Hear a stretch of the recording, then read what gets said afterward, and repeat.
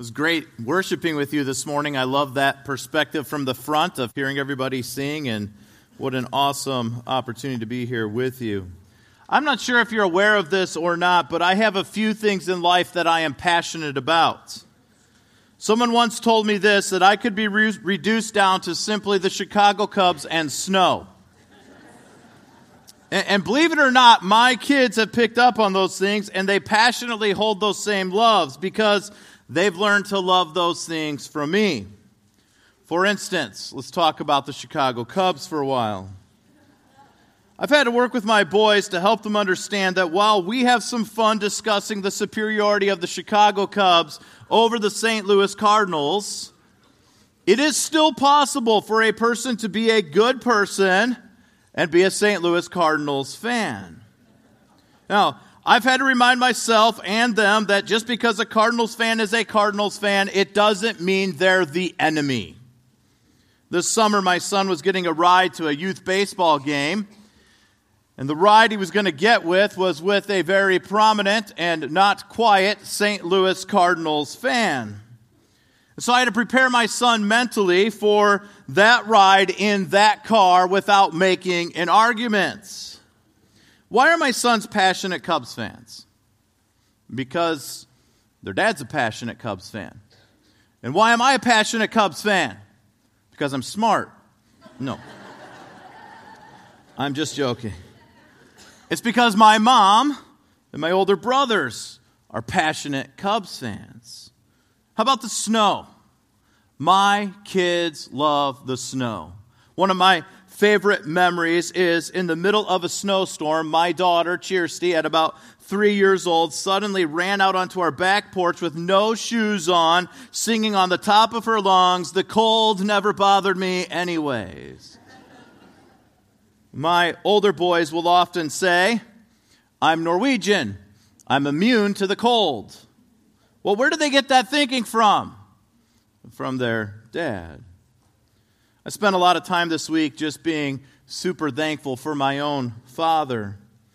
I had the privilege to take him for a heart operation, and so while we were at the hospital, as I was sitting there thinking and praying for him, I couldn't help but think about the influence that my dad has had in my life. For instance, I'm in ministry for a large part because of the influence of my dad.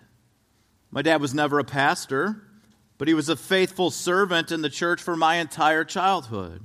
He was a volunteer chaplain in the prison system in Illinois. He was regularly looking for ways to serve others, and as a result, I learned from him how to love God with my whole heart, soul, and mind. And then I learned how to love others by serving them. And I hope in the end, that's something that will be a lesson that my kids will say they learned from me.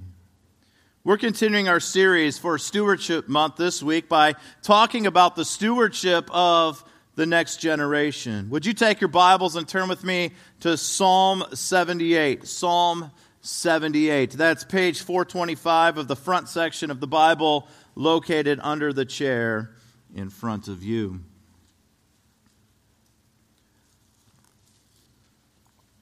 We're in the middle of our Stewardship Month.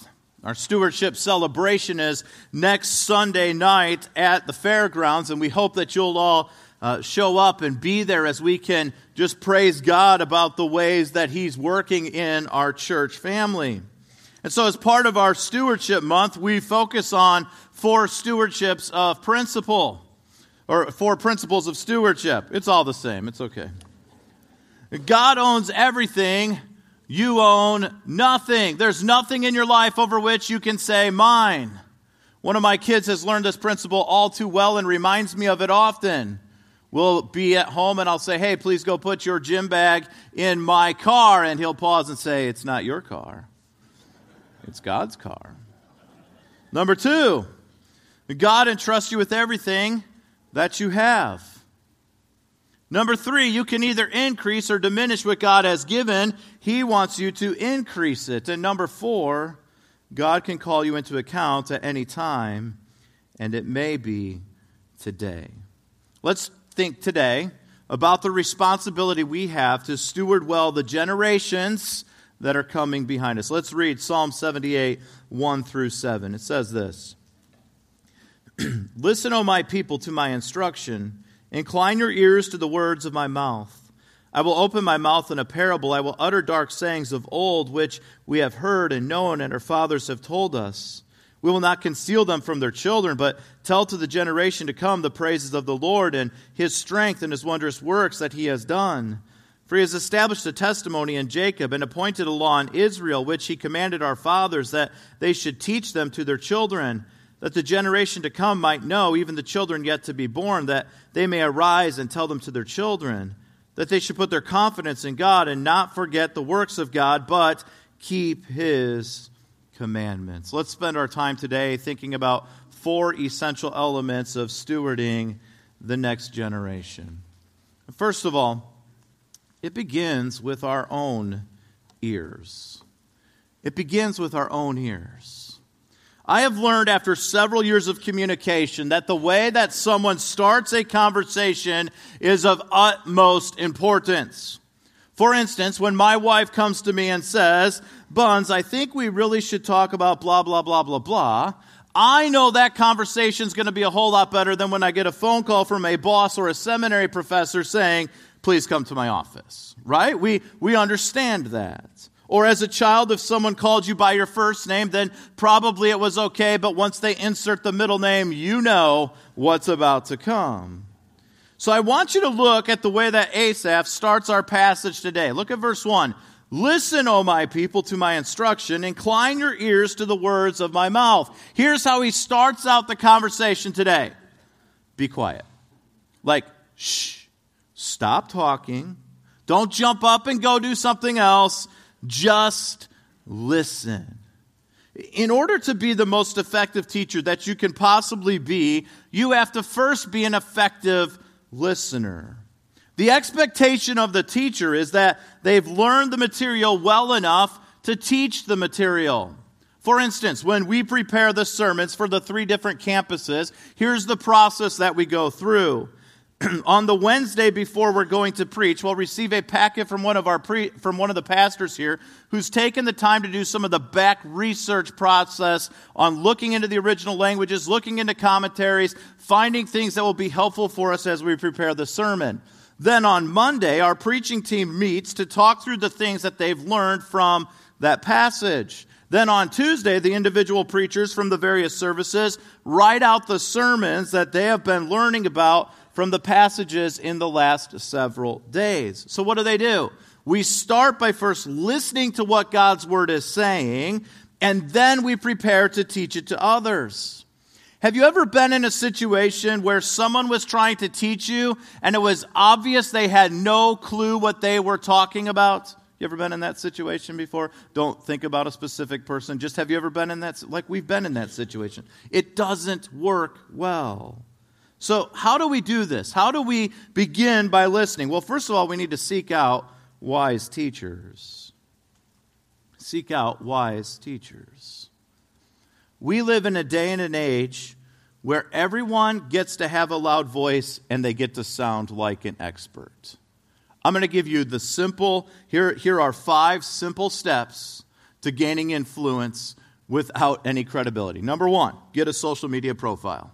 Number 2, post a few cool pictures and videos. Number 3, get an audience. Number 4, talk about whatever you want to talk about. And number 5, people will believe you that you know what you're talking about, right? All of a sudden, we have people who believe LeBron James is better than Michael Jordan just because somebody said something on YouTube and they run with it. Here's a simple truth to consider. If you want to teach truth, then you have to listen to what? Truth. Jesus talks about this in Matthew 15. He said this, let the Pharisees alone. They are blind guides of the blind, and if a blind man guides a blind man, both will fall into a pit. Let's think about how that applies in our life. In your life, what are the voices of influence that you allow to speak into your thought process? Are you regularly ingesting humanistic philosophies that are teaching you a me-first approach to life? Guess what? If you are, then those things will come out in the lessons that you're teaching the next generation. Even if you say all the right things, but your life shows something else. Remember this. You were never fooled by the person who said one thing and did the other, were you? Do you think the next generation will be fooled by those who say all the right things but live completely contrary? Are you allowing yourself to be entertained by things that would be contrary to what you would counsel a younger person to do? I am always amazed by this fact. People will encourage their children to live a pure life, leading to a Christ-honoring marriage, and then they'll allow entertainment that screams a very different philosophy to sit in their living rooms night after night and preach a very different message that will ultimately result in destruction. Friends, listen, if you want to be able to teach the truth, you have to first fill your mind with the truth. If you want to reflect to the next generation the truth of God's word, then you have to be consistent to be ingesting what God's word says. Or how about this? Are you regularly ingesting a message that says, you believe what you believe, and I'll believe what I want to believe? In other words, your truth is good for you, my truth is good for me, yay us, right? Like, is that what you're doing? Guess what? That will spread down to the next generation. Our verse tells us that we need to be actively seeking out the good message. We're told to incline your ears to the words of my mouth. In other words, be looking for it. Be straining to hear every last bit of it. You can't get enough of God's truth. Now, how do you know that the teacher is teaching biblical truth? Well, you have to listen to biblical wisdom. Biblical wisdom is not just listening to opinions. It's listening to the truth that's anchored in the Word of God. Look at the text for a minute.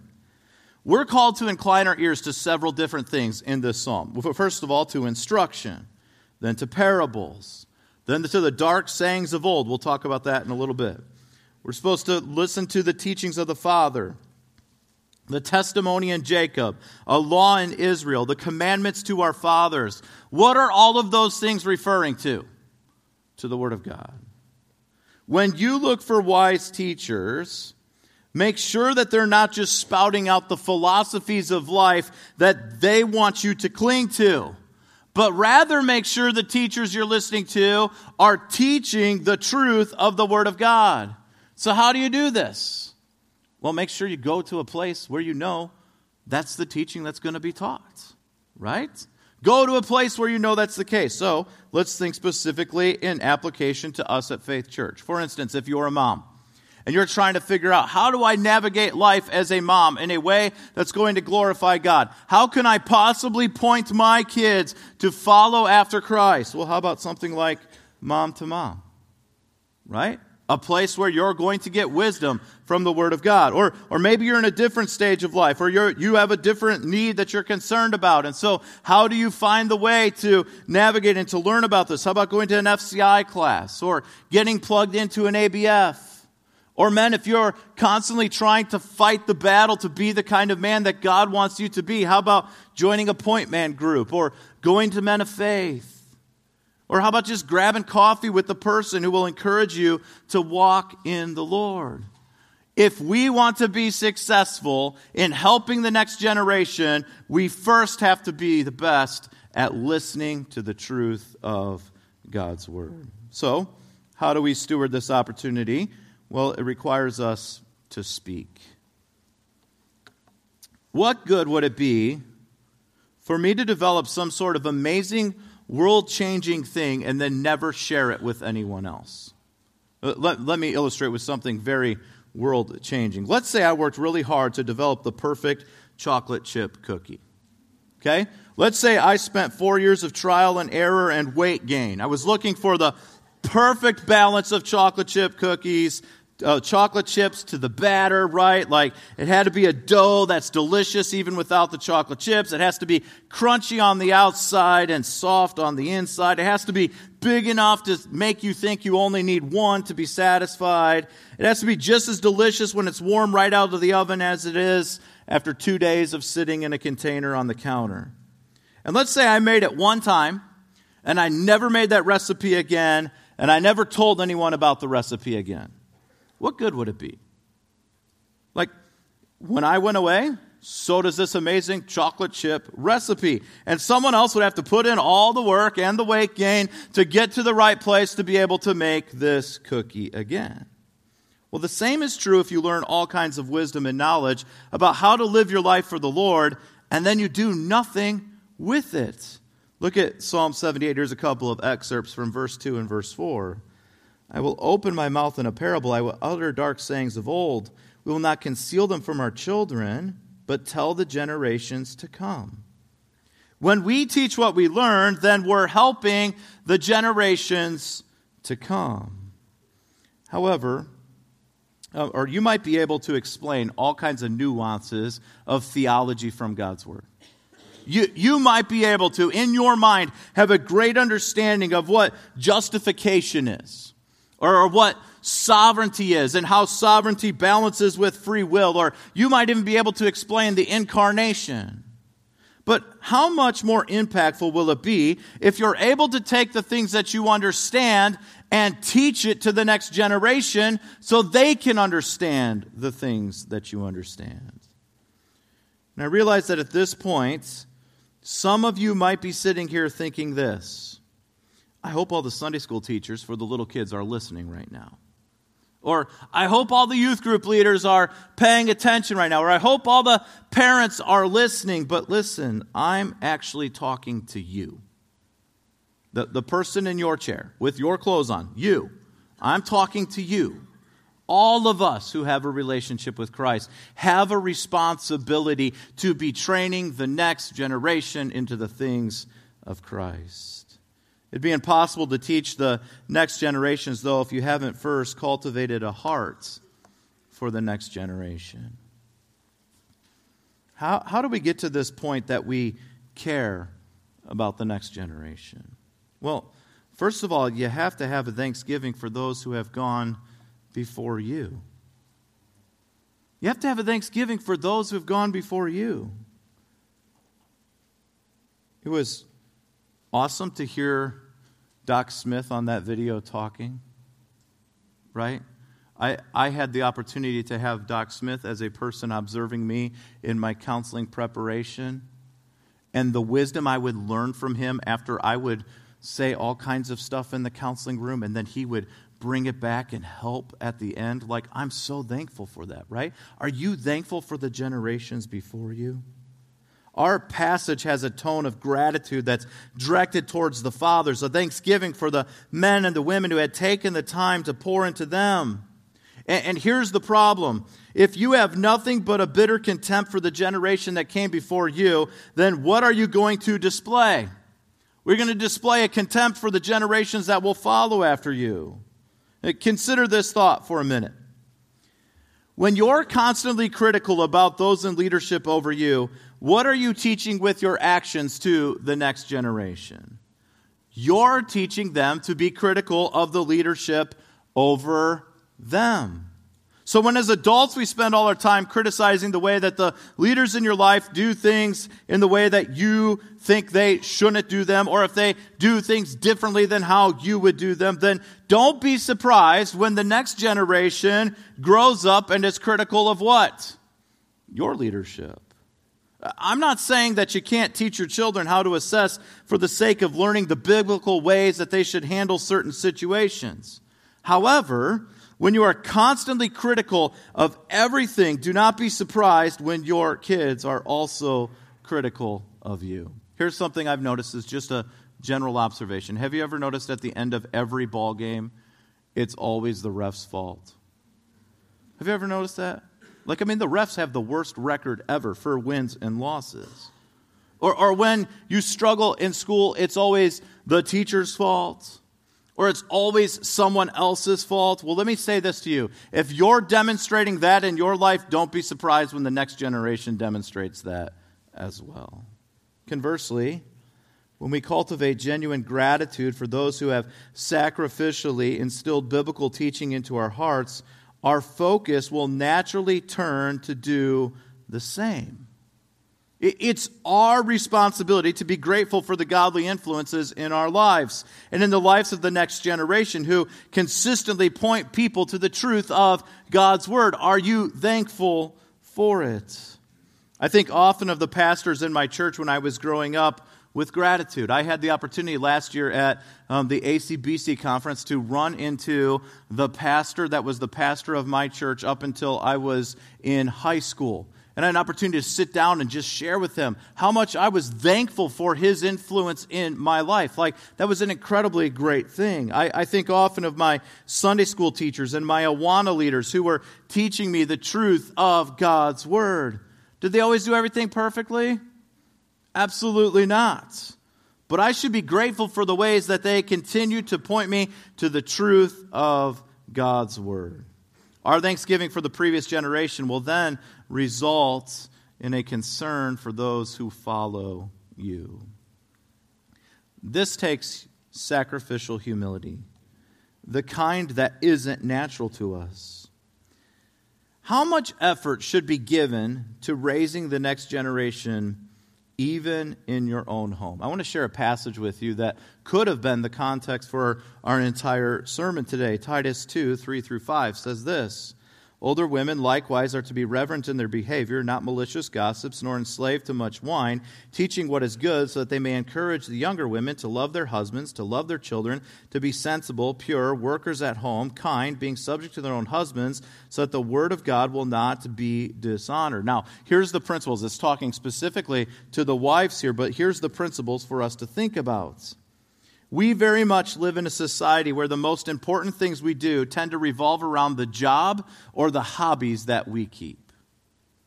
So we go to work all day and then we bring home the leftovers of our energy and our strength to our families. We come home, we have no energy left to do our most important job of the day, which is training the next generation. Well, we should begin to develop the habits in our life that will tell our jobs and our hobbies no, instead of telling our kids we don't have enough time for them. Do you have a passion for the next generation? Do you? Remember, we said this earlier. This is not just for Sunday school teachers or youth leaders. Do you have a passion for the next generation? I want to share with you a few reasons why the church ought to have some concern for the next generation. This is from a research article done recently by the Barna Group. Okay? Here's a few of the reasons why. First of all, this particular generation of teenagers are especially connected to technology. In fact, instead of calling them teenagers, now the term to use is calling them screenagers. In other words, here's what this means. They have always lived their life with the internet and smartphones. How many of you remember dialing like this? You remember that? Okay. Some of you might remember other ways. Okay, whatever. Like, depending on where you are in that, you remember a life without the internet and without smartphones. They've always had that. I was telling some teens just this week that I was alive before Google existed. And they thought I saw dinosaurs in my childhood. Right? So think about that, right? Like that's where they are. 57% of teenagers use screen media more than 4 hours a day. 57%. 26% of teenagers use screen media more than 8 hours a day. By the way, this is also the first generation to be raised by parents who are also on their screens. Now, how much uncontrolled influence is able to happen in that much screen time? You ever thought about that? You ever thought about the commercial that pops up all of a sudden that teaches a very different message than what you teach? You ever thought about that? You ever thought about the video that comes up next after the one video that they just saw that was okay for them to see? What's that going to be? And I'm not saying that screens are the enemy. I'm saying, though, that there's a whole lot of influence happening in those hours of screen time. Should we be concerned about that as a church? Should we be concerned about what influence is speaking the most into the kids' lives? 8 hours a day of screen time. That doesn't leave a whole lot for any other influence. Number 2, the current worldview of being held to by teens is increasingly less and less godly. We now live in a world that is called post-Christian, meaning this: Christianity is no longer the major influence in the public square of thoughts. Teenagers are twice as likely to claim that they are atheists than adults are. Why? We're living in a post-Christian society. So churches need to be consistent with the gospel and the teachings of applying the gospel. I spent 19 years as a youth pastor, and one of the most alarming trends I saw was the haste at which teens would shed the beliefs of their parents and their church as soon as they reached a stage of independence. Should we be concerned about that as a church family? Absolutely. Here's a third thing to be concerned about: identity and the identity crisis. 33% of teens believe that gender is how you feel inside and not the sex that you were born with. 70% of teens believe that it's acceptable to be born one sex and feel like another one on the inside. Now, it is important that we be sharing the truth of the fact that each individual is fearfully and wonderfully made, and that God has a purpose for the way that He made you. Should we not care about that as a church family? We should care about that. Here's another reason to be concerned: parent relationships. Teens are saying that while they admire their parents, family is not central at all in the way that they think about life. They say it this way: I love my parents, but I'm going to find role models somewhere else. This generation has a staggering number of broken families and distant parents who don't stay engaged in their children's lives. Right? Remember the screen time thing? A whole lot of people raising their kids with screens instead of being there. What a chance for some godly people to step up and become the role models that these kids are looking for. Right? Should we not be passionate about that as a church? Absolutely. Here's a fifth reason. The most important thing for the majority of teenagers today is success. Most teens view happiness as their ultimate goal. And how do they define happiness? Happiness is found in financial gain. So, their personal achievement is of more value to them than their family or their religion. Now, if your response to those statistics was to think this: see, I knew these kids were messing it all up. Or, oh boy, are we in trouble when they're the voting majority? Or, I'm glad I'm not raising kids now. Or, we didn't have this problem back when, blah, blah, blah, blah, blah. Then you're missing the point. I think we should instead have the attitude of Christ that is filled with compassion for this generation and wants to reach this generation. They need the truth spoken to them, but they also need us to speak the truth to them in love. Do you know how easy it is to say easy things? Think about at home when you announce to your family that tonight is a dessert night.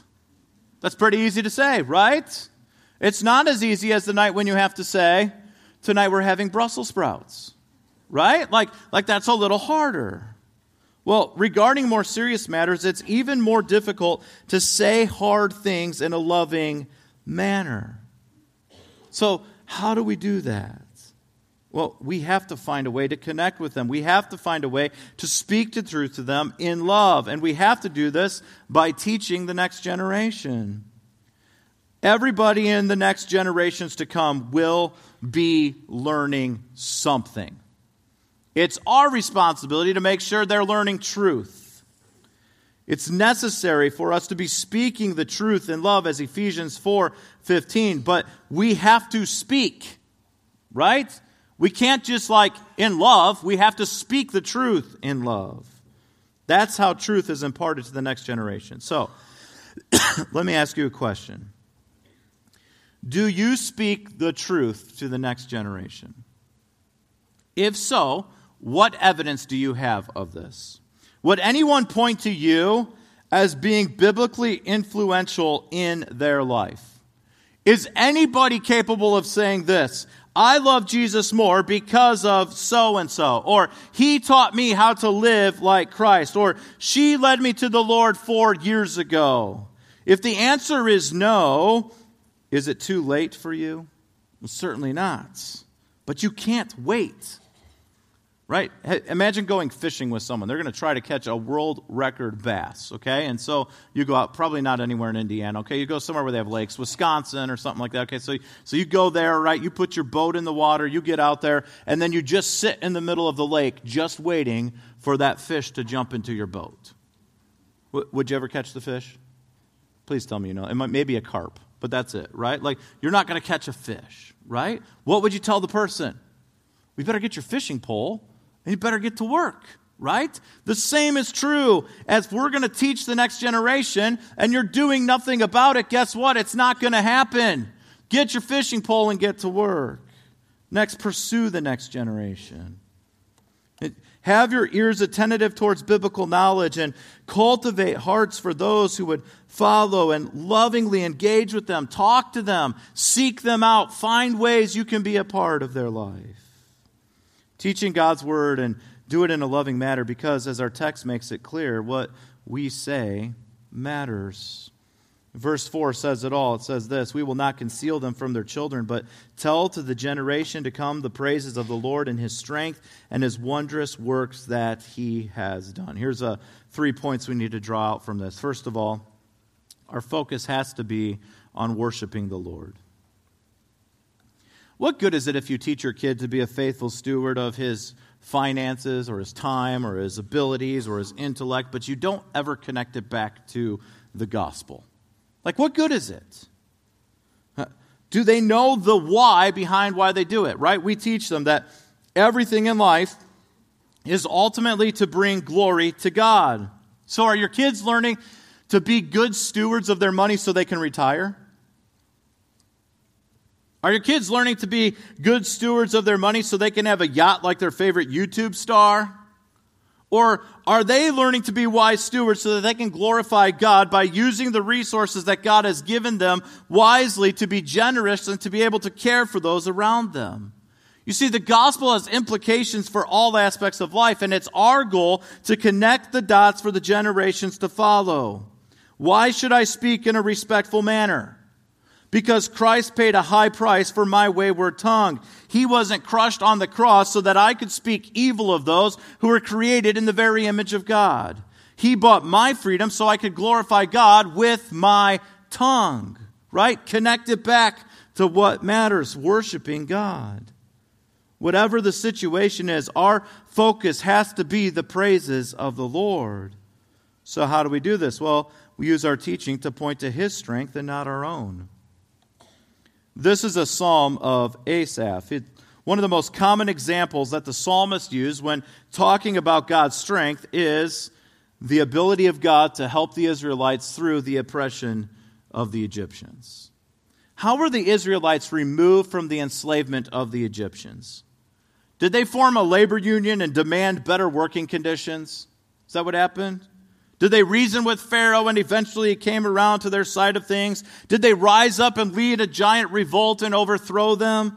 No. What happened? God sent Moses to begin freeing them against their own will.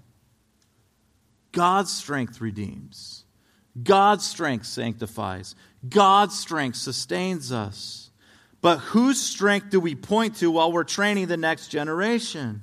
We have to humbly admit that we are unable to do anything apart from Christ. When someone relies on their own strength for salvation, it's useless. So we have to admit our own inability to be made right with God on our own strength. And then we need to turn the conversations to make the conversations be all about God's strength and how it enables us to go on. Next, we need to do this while recalling all that He has done. Recall all that He has done. How often do you open the Word of God with anyone? How often do you open the Word of God, literally or metaphorically? You can't recall His wondrous works that He has done with the next generation unless, guess what? You recall the wondrous works that He has done. If you never talk about what God has done, then you're never going to be able to recall all that God has done. It's never enough to simply know a lot about God. It must translate into what we say and do. Why? Because what we do matters. What we do matters. This is the conclusion of our passage for this morning. Asaph is making clear the purpose of God's law. Look at verses 5 through 7. For he established a testimony in Jacob and appointed a law in Israel, which he commanded our fathers that they should teach them to their children, that the generation to come might know, even the children yet to be born, that they may arise and tell them to their children, that they should put their confidence in God and not forget the works of God, but keep his commandments. He can hardly overemphasize the essential purpose of teaching God's character and his word to the next generation. And to no surprise, we started by listening, but now we're being commanded to do what? To act. Complacency leads to a lack of desire to fight against what is wrong. If we have a generation that says, we recognize all of these problems, but we're going to do nothing about it, then guess what will happen? The next generation is going to be progressing further along into rejecting God. In other words, when we don't apply any effort towards stewarding the next generation, then we're opening them up to another teaching. And since this world is filled with teachers, any other person seems happy to step into the role of teacher for that generation. This last section is a self-assessment. We can't presume to be teachers of the next generation or argue that we care about them if we don't live in a way that is consistent with the calling. The saying goes this way: more is caught than is taught. God's word is arguing that we should do both. We teach by modeling godliness and teach by preaching godliness. And we spent a fair amount of time talking about how to teach the truth of God's word, but now let's think about how we model that. First of all, we do this by knowing if our confidence is in the Lord. Where does the Lord choose to test our confidence? Through trials. How I respond to difficulty shows where my confidence is placed. If my life is characterized by anger or anxiety when trials come into my life, then where is my confidence?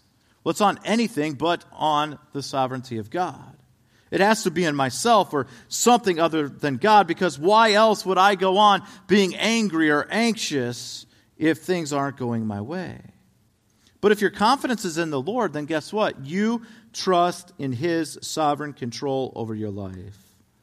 The next generation will see your confidence as you deal with trials, and guess what? They will know that he is worthy of their confidence. Some of the most influential people in my life have never once taught me in a class that I was sitting in.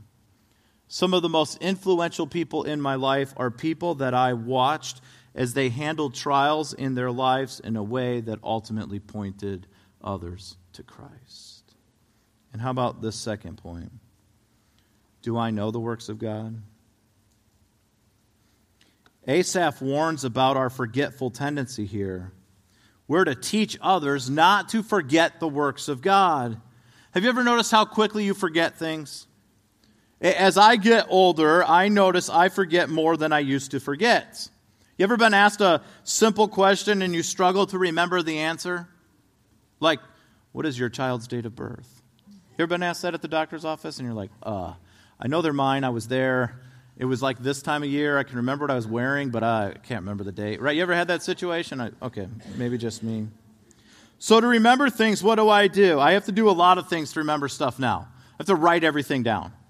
In fact, often people will come and talk to me and I'm in a place where I can't write it down, and I'll say this to them: please email me or I will forget, right? Like I have to write it down. Then I have to put it in my calendar. Or do you do this one?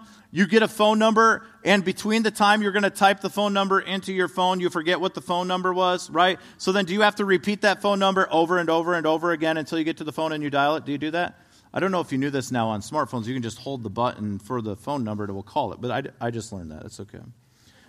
Why does God repeat basic truths over and over again? Why does God continuously repeat them throughout Scripture? Here's why. It's because we're forgetful people. And you know how quickly we can forget the works of God? You can't forget. Here's another factor I want you to think about. Friend, if you are here and you're struggling to go through life, caring to teach those in the next generation, let me remind you of something. You can't forget that which you've never known. If you can't recall God's works, then it might be that you have never learned of God's works. It might be that you don't understand. And let me say this to you, if that's you and that's your situation, then we want to have the chance to share that with you. Please find one of us and one of the service pastors. We'd love to talk to you and to show you that. This last point really hits home. Do I keep His commandments? Do I keep His commandments? As you learn, do you do? The very truths you're instilling in the next generation, do you walk in them? Nothing undermines teaching quite like hypocrisy. Don't just tell people how to live. No, live and show them through the way that you live your life. Proverbs 23:26 says this, "My son, give me your heart and let your eyes observe my ways." Do you care about the next generation? What are you doing about it? Are you showing the next generation what you have learned? Let's pray. Heavenly Father, thank you for the incredible responsibility we have to steward the next generation. Lord, thank you for the fact that we can look through a heritage even within our own church and within many of our own lives of people who were faithful to steward the next generation. And Lord, help us to be faithful like that for the generations to come. Lord, help us not to just know the truths of your word, but help us to teach the truths of your word. Help us not to just talk about the truths of your word, but to model the truths of your word. And we ask all these things in your name.